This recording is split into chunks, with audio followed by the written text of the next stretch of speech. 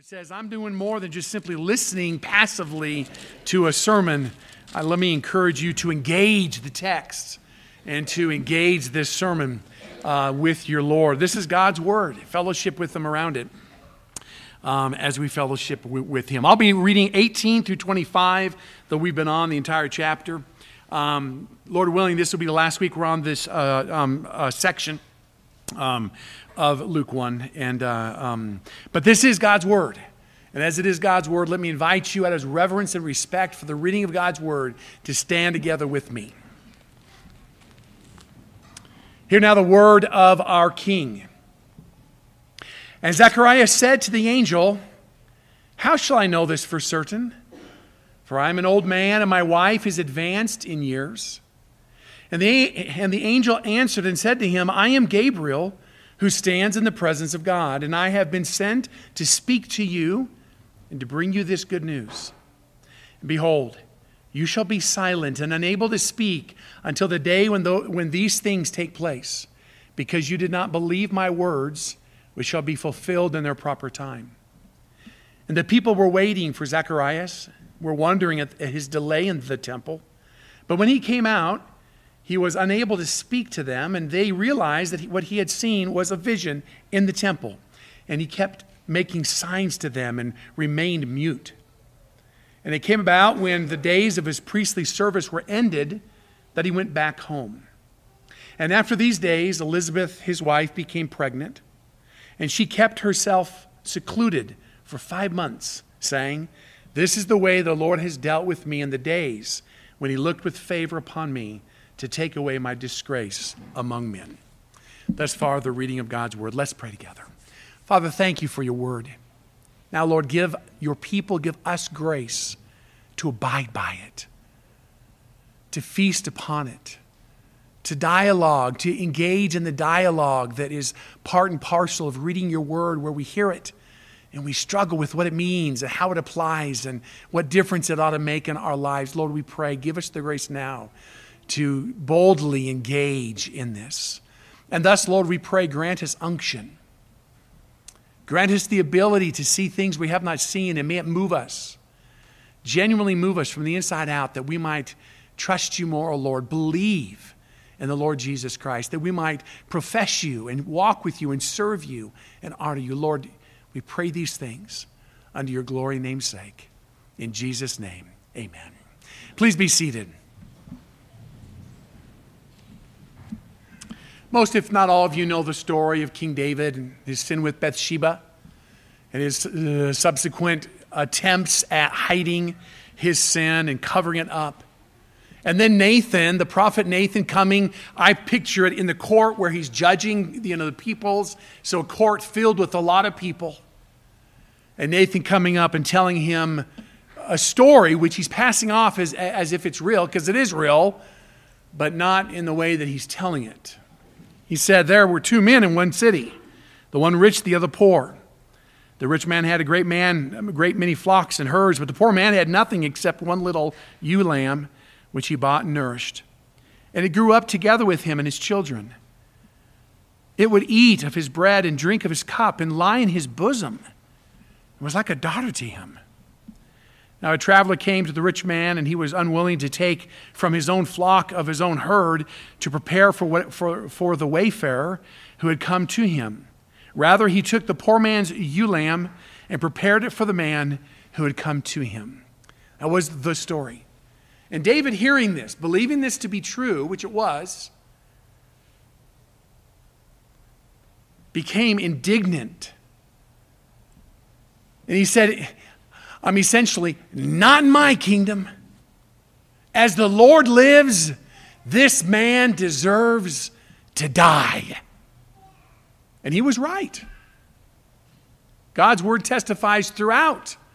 Summarize Romans 6:23a. The wages of sin is death. If you and I sin, we deserve to die. So David was right on to say that man deserves death. And at that moment, Nathan said, "Thou art the man," right? But David didn't die. We know that. We know from Scripture that God gave him grace. God gave him favor. God forgave him. Right? We know this. Scripture teaches there's therefore now no condemnation for those who are in Christ Jesus. We know because of God's saving grace, the wages of our sin, Christ paid for. We don't have to die for him. So that's a wonderful relief and a wonderful, glorious truth. However, there's a lot more scriptures and passages in Scripture which contain a testimony of God's people sinning and God killing them.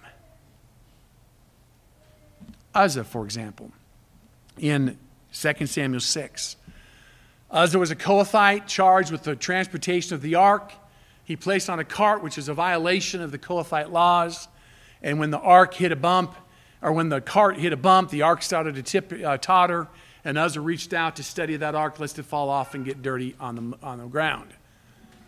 But because Uzzah made the fatal error of thinking that the ground would make the ark more dirty than the touch of human hand, he touched it. And we read from Scripture, 2 Samuel 6, and the anger of the Lord burned against Uzzah, and God struck him down there for his irreverence, and he died there by the ark. Well, that's a shock.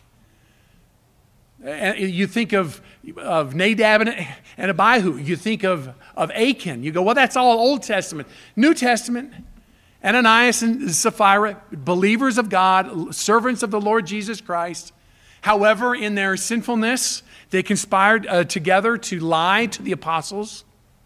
And they lied. And in response to that, Peter spoke these words. Why is it that you have conceived this deed in your heart?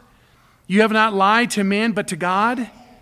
And as he heard these words, Ananias fell down and breathed his last, and great fear came upon all who heard it. Then later, his wife came in 3 hours later, and they said, hey, and she didn't know about her husband.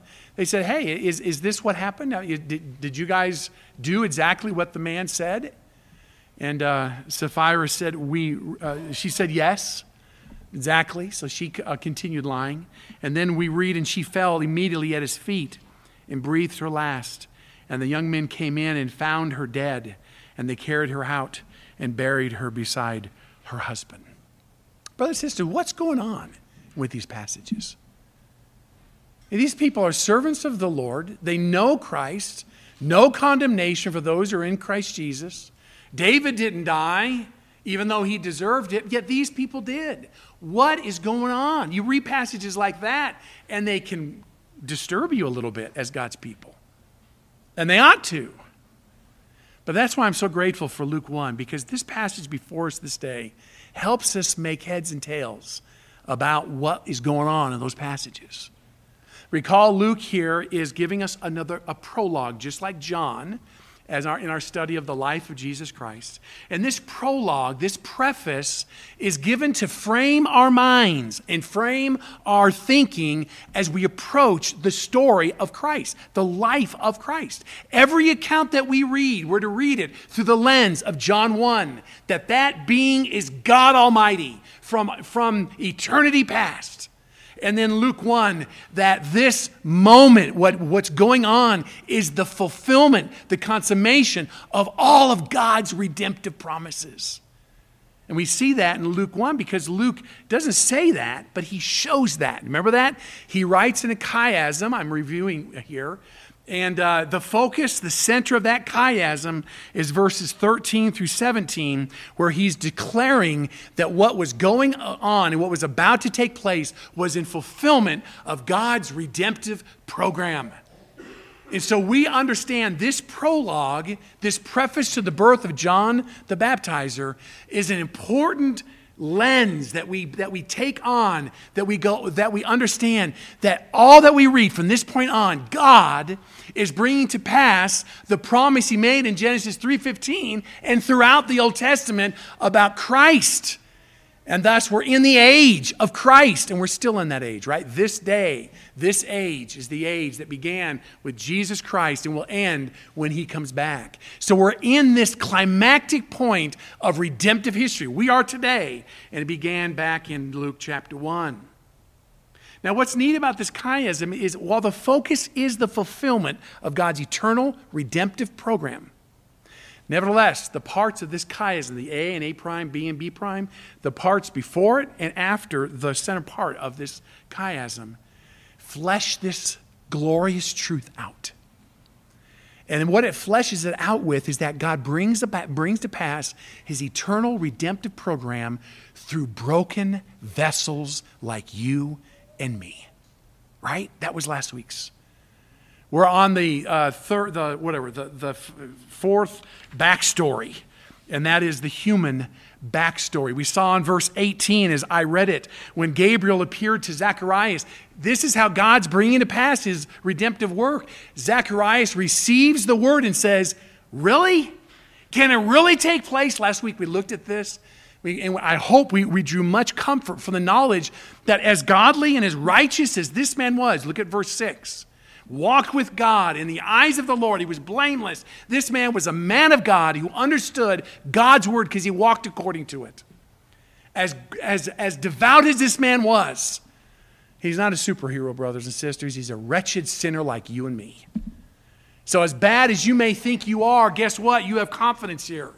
God uses broken vessels like you and me. However, that raises a potential problem. And that is, if God works through broken vessels, does that mean brokenness is not a big deal to him? Does that mean sin is not a big deal to him?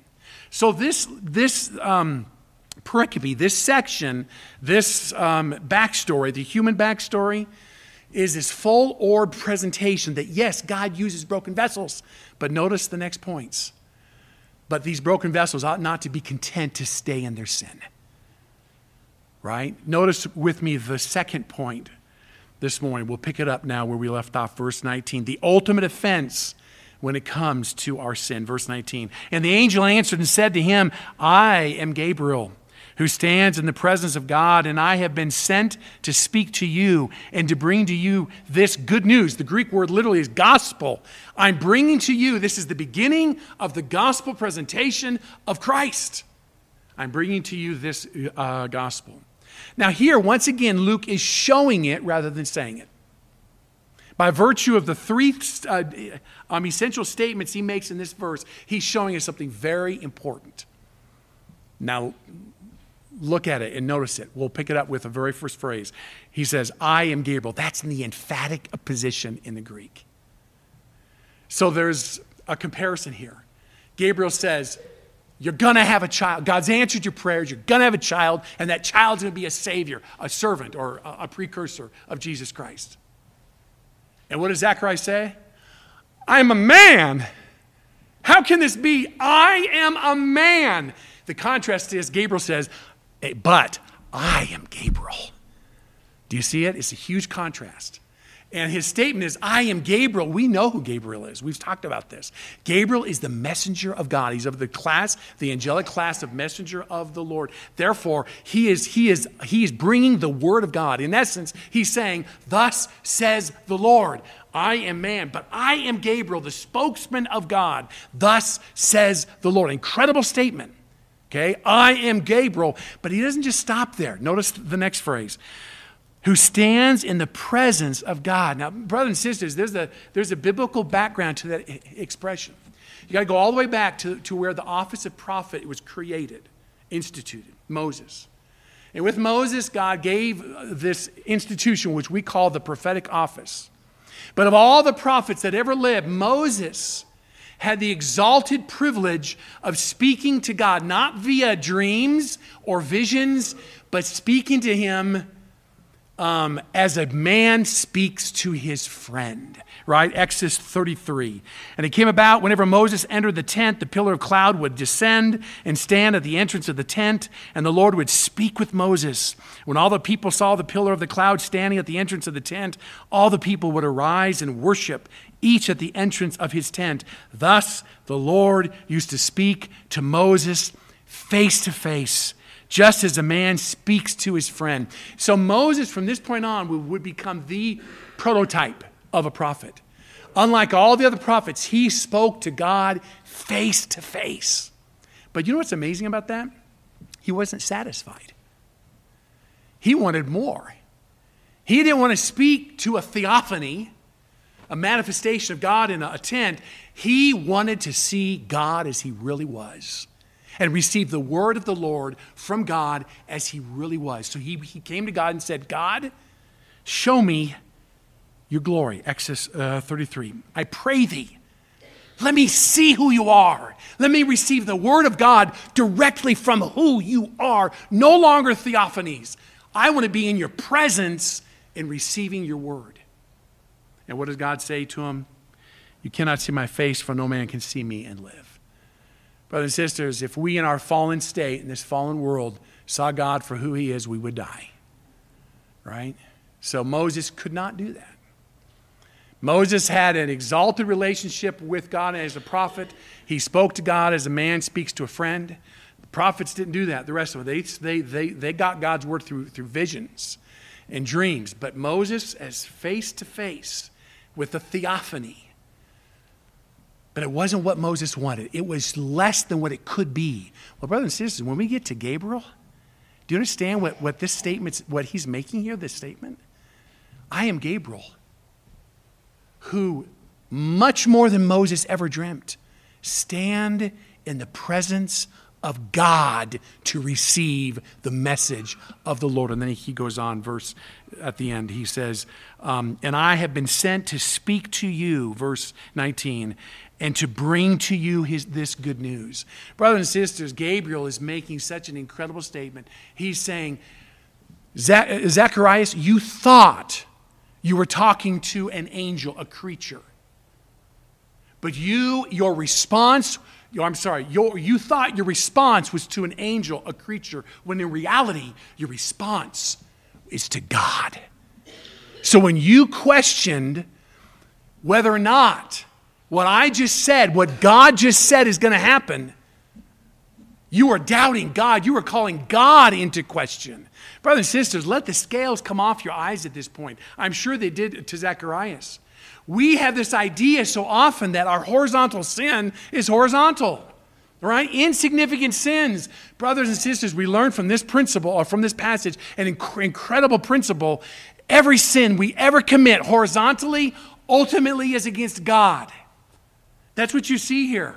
Gabriel's saying, you didn't disobey me. You didn't question my words. You questioned the word of Almighty God. Incredible. And you see this theme throughout Scripture.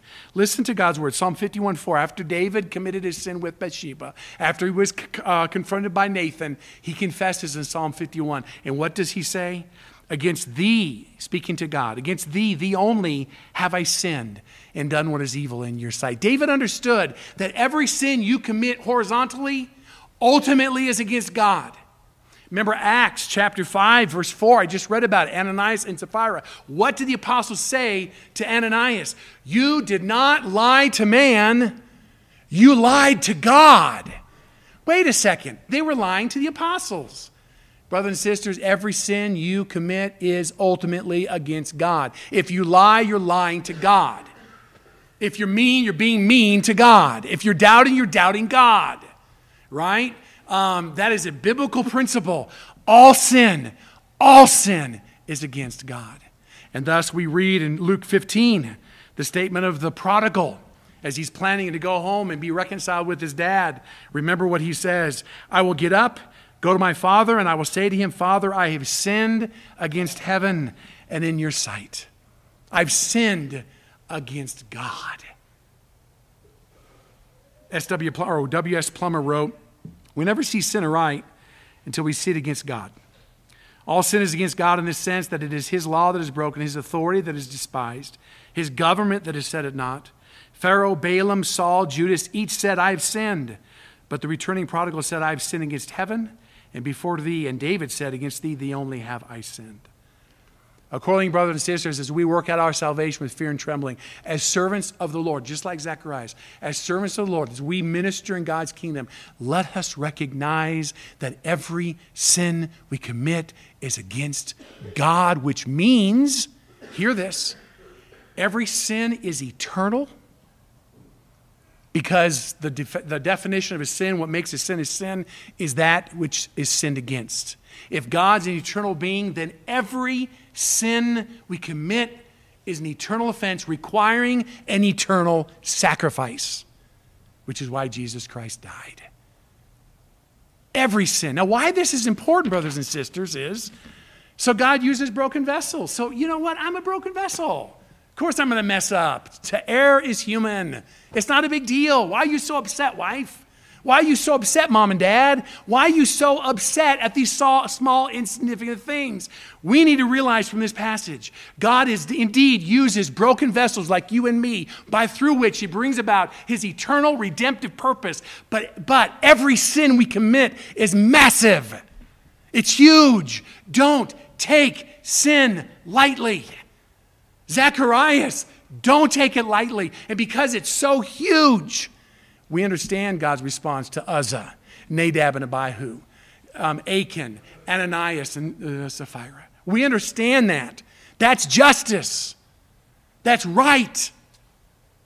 So the question is, and this is a huge one, Zacharias in the temple of God, before God's presence in that holy place, in essence said, God, I disagree. You can't do what you just said.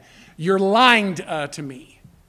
What would God do with Zacharias? What does God do with his servants who sin? Does your sin, should you, when you sin, go, God's going to get me? Should you look for that hand that's going to come down and get you when you and I sin? What should our response be? Notice the consequence. Verse 20 through 22. Because of Zacharias' doubt, Gabriel related the consequences for his disbelief in saying, and behold, you're never going to believe this, you shall be silent and unable to speak until the day when these things take place, because you did not believe my words, which shall be fulfilled in their proper time. So first and foremost, let's begin by recognizing Zacharias, there was no condemnation. And by way of footnote, Uzzah was not condemned. Nadab and Abihu were not condemned. Achan was not condemned. Ananias and Sapphira were not condemned. They may have lost their lives, but they were not condemned. So there is no condemnation. When you and I, as God's people, sin, you don't have to worry, is the foot going to drop, is the shoe going to drop next? We don't live like that. We are servants of the Lord, forgiven by grace, called and equipped to serve God, whether it be husbands, wives, husbands, parents, children, workers, the whole bit. Brothers and sisters, we are servants of the Lord God High, and based on last week's discussion or sermon, we are servants of God Most High, through which God interfaces with this world. Indeed. So we know that. So therefore, in light of that, what was the consequence for Zacharias' sin? Notice with me the result. That part of Zacharias' body, which was used to sin against God, his mouth, notice God cut off that part for a season. This is an illustration of Matthew 18. Listen to it. And if your hand or your foot causes you to stumble, cut it off and throw it from you. It's better for you to enter life crippled or lame than having 2 hands or 2 feet to be cast into eternal fire. And if your eye causes you to stumble, pluck it out, throw it from you.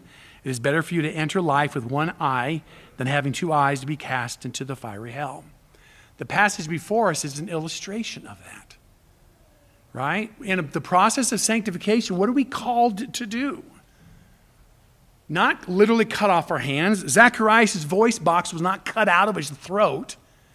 God simply muted him for 9 months and 8 days. Okay? He's simply muted.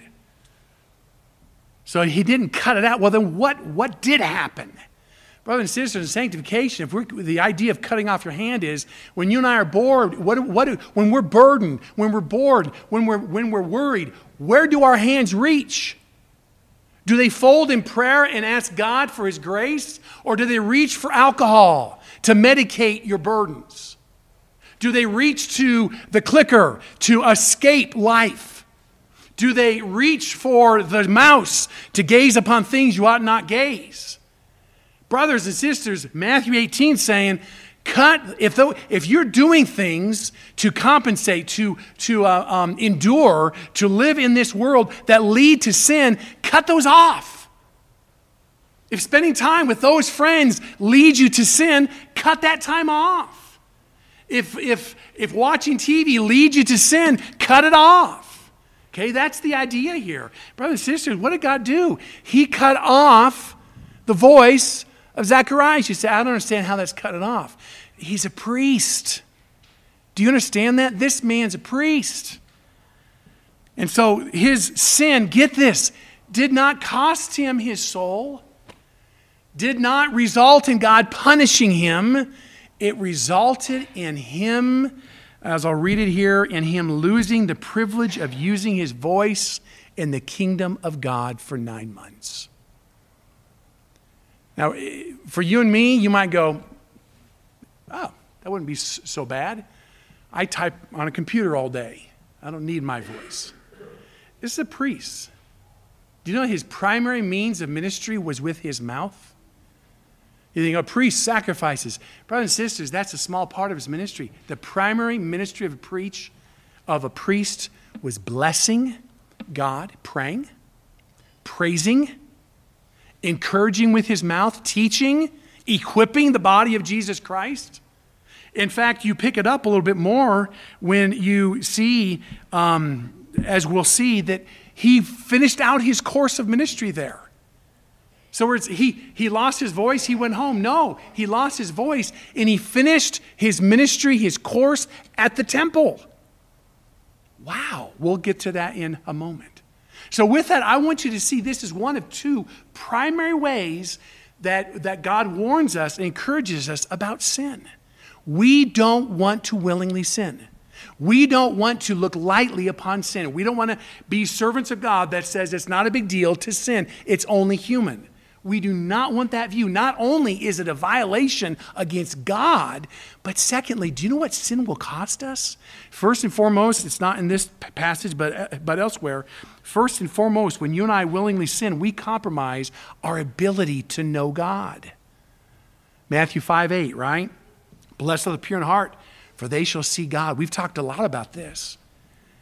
You know what's up for grabs when you and I sin? Not our relationship with God, not our good standing before God, not his love for us. When you and I sin, it compromises our ability to have a greater apprehension and understanding of who Christ is.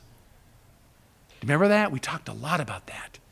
When you and I sin, choose to sin, or better yet, when the choice is before us to sin, the choice is, I can enjoy the passing pleasure of sin or the pleasure of a deeper relationship with Christ. And those are the options every single time. When I willingly sin, I am saying, I'd rather have this passing pleasure than enjoy a deeper and abiding relationship with God tomorrow.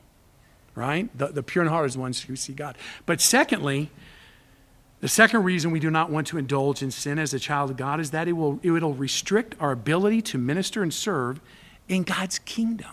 And we see that in 21 and following. Notice with me in 21. And the people were waiting for Zacharias and were wondering at his delay in the temple. So Zacharias is chosen to do the altar, to perform the worship by lighting the altar of incense, right? But that culminated in that priest who was chosen to do that coming out after the time of prayer and giving the benediction. So this is the way it would have worked. He offered the fire. First, his helpers all would have left. He then would have put fire on the altar of incense. The smoke would have risen. He would have immediately fallen down and began praying. And everybody outside would have fallen down in silence and began dedicating themselves unto the Lord. They'd all be praying, Lord, take my life, take my job, take this, right? Lord, take us. Just like we did earlier during the offering. Lord, take us. And then, while they were still bowed, the priest who offered the altar of incense, he would come out and say, rise and receive the benediction of the Lord. And everyone's prayer would be stopped, and they'd rise and they'd receive the good word from the Lord. The Lord bless you and keep you. The Lord make his face to shine upon you and be gracious to you, right? Receive the benediction of God. In this case, everyone's praying, and they're praying, and they're praying, and they're praying. And pretty soon one starts going, this is inordinately long. right? And they start looking up, and I don't see Zacharias coming out. Okay, I'll keep on praying. And then you peek with your eye and go, I don't see him coming out. And pretty soon there's a murmur, a whisper. Where's Zacharias? Where's the priest? And pretty soon that murmur would most likely have spread such that everybody now is distracted from worship because they're wondering, is he dead? Oh, we failed to tie a cord around him. But that's when he go into the Holy of Holies. What happened? What did he do? Is he dead? What's going on? And eventually, notice with me 22, he comes out. But when he came out, what we expect him to do, to come out, lift his eyes and began speaking. He came out and was unable to speak to them, and they realized he had seen a vision in the temple and he kept making signs to them and remained mute. So he came out, and he had to look about that was odd. And they're like, this is not normal. Has that man seen something? Has he seen a vision?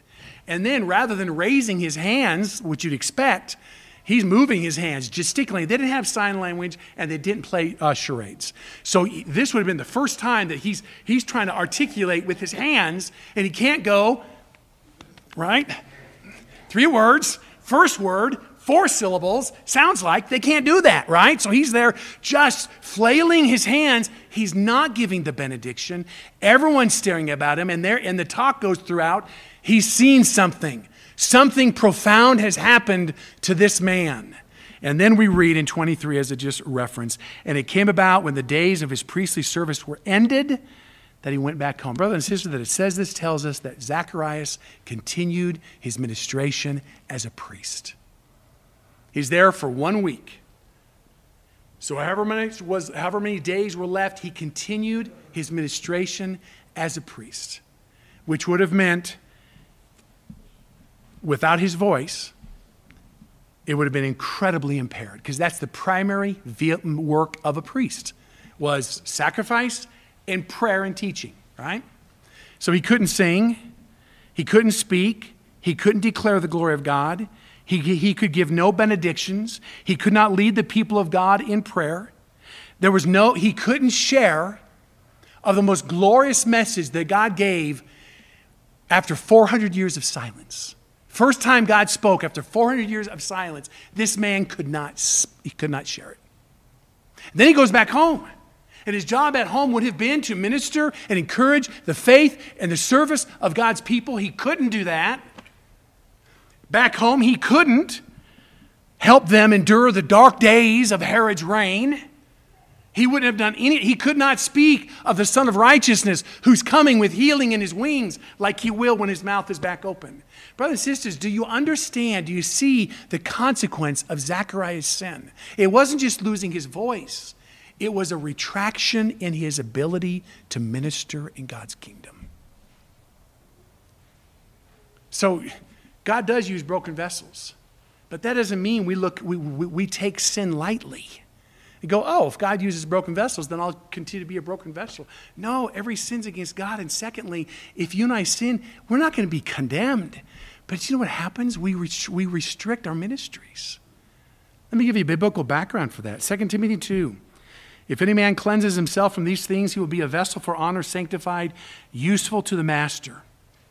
Brothers and sisters, the implication is this. If you and I do not cleanse ourselves, if you and I take lightly upon our sin, we will not be as useful to the master. McShane wrote these words, how diligently the cavalry officer keeps his saber clean and sharp. Every stain he rubs off with the greatest care. Remember, you are God's sword, his instrument, I trust, a chosen vessel, unto him to bear his name. In great measure, according to the purity and perfection of the instrument, will be the success. It is not great talents God blesses so much as likeness to Christ. A holy minister is an awful weapon in the hand of God. Truly, brothers and sisters, sin limits our ability to participate in ministry.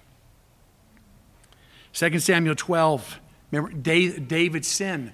What was the consequence of David's sin in David's life? It wasn't condemnation, it was restriction of ministry. Listen to 2 Samuel 12. Nathan then said to David, you're the man, thus says the Lord God of Israel, it is I who anointed you king over Israel, and it is I who delivered you from the hand of Saul. I also gave you your master's house and your master's wives into your care. I gave you the house of Israel and Judah, and if that had been too little, I would have added to you many more things like these. David's sin cost him blessing, ministerial blessing. Do you understand that? 1 Corinthians 6, that's why Paul did what he did. 1 Corinthians 6, therefore I run in such a way as not without aim. I box in such a way as not beating the air, but I buffet my body and make him my slave, lest possibly having preached to others, I myself should be disqualified. Paul did not want to risk having any retraction, any restriction when it came to being used by God in his kingdom.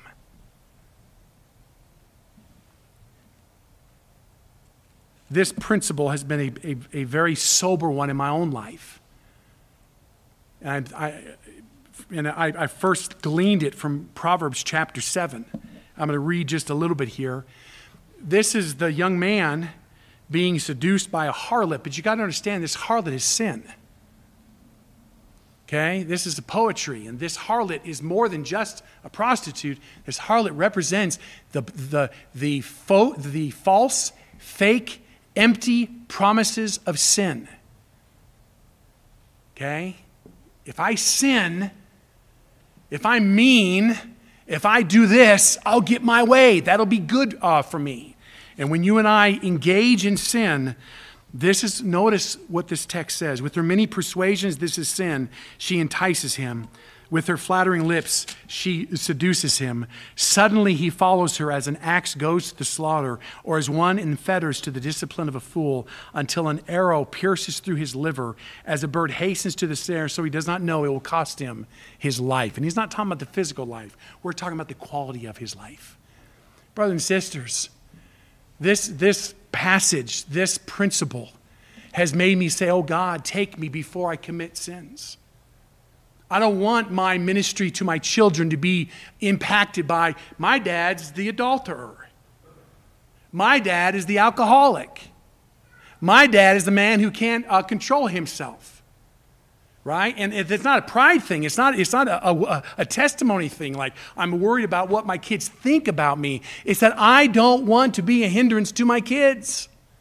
I don't want to be a hindrance to my church. I don't want to be a hindrance to my brothers and sisters in the Lord, to my wife, to the people around me. Brothers and sisters, that is what Zacharias gave up. For 9 months, he gave up the privilege of serving as a priest because of his, what we might call an insignificant sin of doubt. Insignificant. He's in the temple of God. Yeah, but you got the word of God and you doubt it all the time. And as we saw last week, that's more authoritative than being in the temple receiving the word of God from Gabriel. We got the word of God and we doubt it all the time. We might think, well, that's insignificant. Yeah, but it cost him. So brothers and sisters, yes, God, this glorious prologue, God is in Christ bringing to pass the culmination of his redemptive plan and program from eternity past. It began with Christ, which means the eschatological clock is at 11:59, 59 seconds. We're one tick away from the second coming of Jesus Christ. Wow! And he uses an incredible principle, but he plans on using sinful people like you and me. How glorious. But let us not look lightly upon our sin is the idea.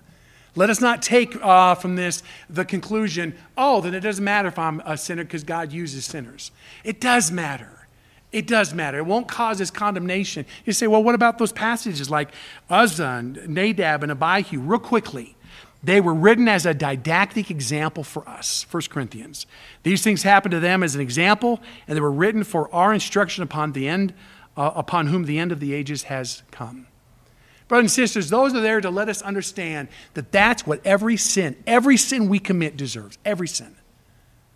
If I got justice for that insignificant sin I committed going to church this morning, I would have died. But by God's grace, I didn't get justice. Nadab, Abihu stand as an incredible testimony. This is what our sin as Christians deserves. But God doesn't give it to us because of Jesus Christ. He could, and he'd be just, but he doesn't. Secondly, they teach us that though we are saved, we are not immune to the consequences which might result on account of our sinful choices. If you commit fornication, you might get a disease called AIDS that will kill you. If you take drugs, you may overdose. If you steal money as a Christian, you may lose your job. God does not keep us from the consequences of sin. And lastly, they teach us that there are times when a Christian's sin is so bad that in dealing with it, God takes them home. 1 Corinthians 11, for this reason, many among you are weak and sick, and a number sleep. A number have died. You might say, well, that's not so bad. If God takes me home, that's a great thing. Yeah, but brothers and sisters, a premature death is not a good thing ever. You say, wait, God's sovereign. The number of days are appointed, Psalm 139. True, but there's such a thing as a premature death. How does that fit? I don't know. You're asking the wrong person. This brain can't understand it. But I know this, Ephesians 6, children, obey your parents. If you do, you'll prolong your days on the earth. If you don't, your days will be shortened. Wait, how can that be if God is sovereign? Both are true. Okay, so we look at those as testimonies, as commentaries. This is what our sin deserves. Be careful. But understand, brothers and sisters, more than anything else, the greatest consequence in our lives for sin in our lives is a inhibited fellowship with Christ, which is our greatest glory. And secondly, an inhibited ministry to our brothers, sisters in the Lord, which is our second greatest glory. All right, now we're about ready to wrap this up. I don't want to leave here without 24 and 25 because we're going on to the next section. Just briefly, notice lastly the redemptive backstory. 24. And after these days, Elizabeth, his wife, became pregnant, and she kept herself in seclusion for 5 months. We don't understand this. Most commentaries, that's why this is so short. Most of my commentators say, we have no idea what's going on with this verse. She secluded herself. That's not the biblical practice. That's not the Jewish practice, but she did. And if the rationale is verse 25, then maybe this is why. Notice with me 25. This is the way the Lord has dealt with me in the days when he looked with favor upon me to take away my disgrace among men.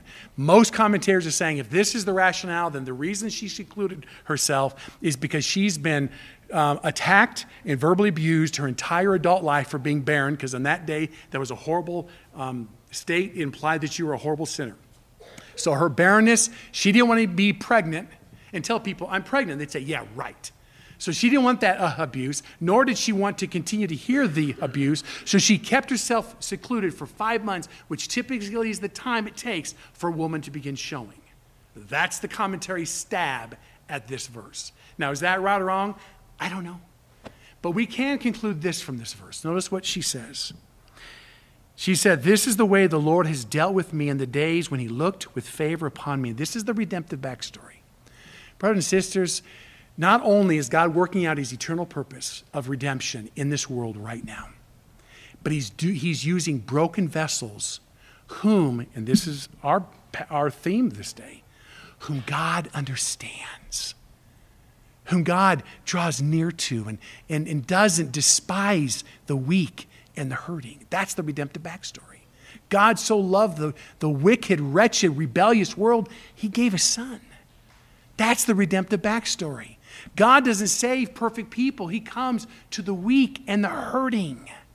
In our prayer meeting, as the pastors gathered this past Wednesday or Thursday night for prayer, one of the men said, Lord, thank you that you don't despise our weaknesses.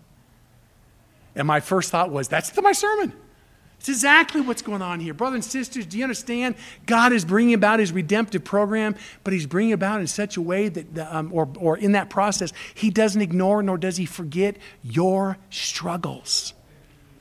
This woman is, in that day, she lives in a small country village, and she's an older woman who's barren. No one would have paid her any mind, but God did. And God pays you mind.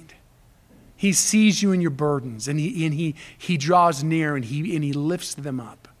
So brothers and sisters, we're done with this prologue. But this is the prologue. God wants us to frame our thinking, the lens through which we read all of the gospel ministry of Jesus Christ, the life of Christ, Matthew, Mark, Luke, John. And that frame, that lens is this: God is working his redemptive purpose today in this world with you through Christ. He doesn't despise you. He weeps. He stores your tears in a bottle, Psalm 57. He doesn't despise the brokenhearted. He cares greatly for you. And that being said, he also doesn't want us to look lightly upon our sin, but to say, Lord, take me and use me and let me be used by you for your glory. Let's pray. Father, we're grateful for your word. We're grateful for this prologue. It gives us such an incredible apprehension of what you're doing today in this world. Lord, you are in control of the heart of the King. There's nothing insignificant going on in this world. We know that. But of all the things that are going on, all the things that you are working, more than worrying about elections, more than worrying about who's getting the glory, more than worrying about the next burden of our lives, more than worrying about our health. Father, our hearts and passions should be your kingdom, your glory, what you're doing in this world through broken vessels and the opportunities you've given us as these broken vessels to serve you and to serve our brothers and sisters. Father, I pray that you'd enable us to view the world through the lens of Luke. And so, oh Lord, to allow this to comfort us, encourage us, and direct us as your servants in your kingdom. We pray this in Jesus' name. Amen. Amen. Brothers and sisters, let's go to the table.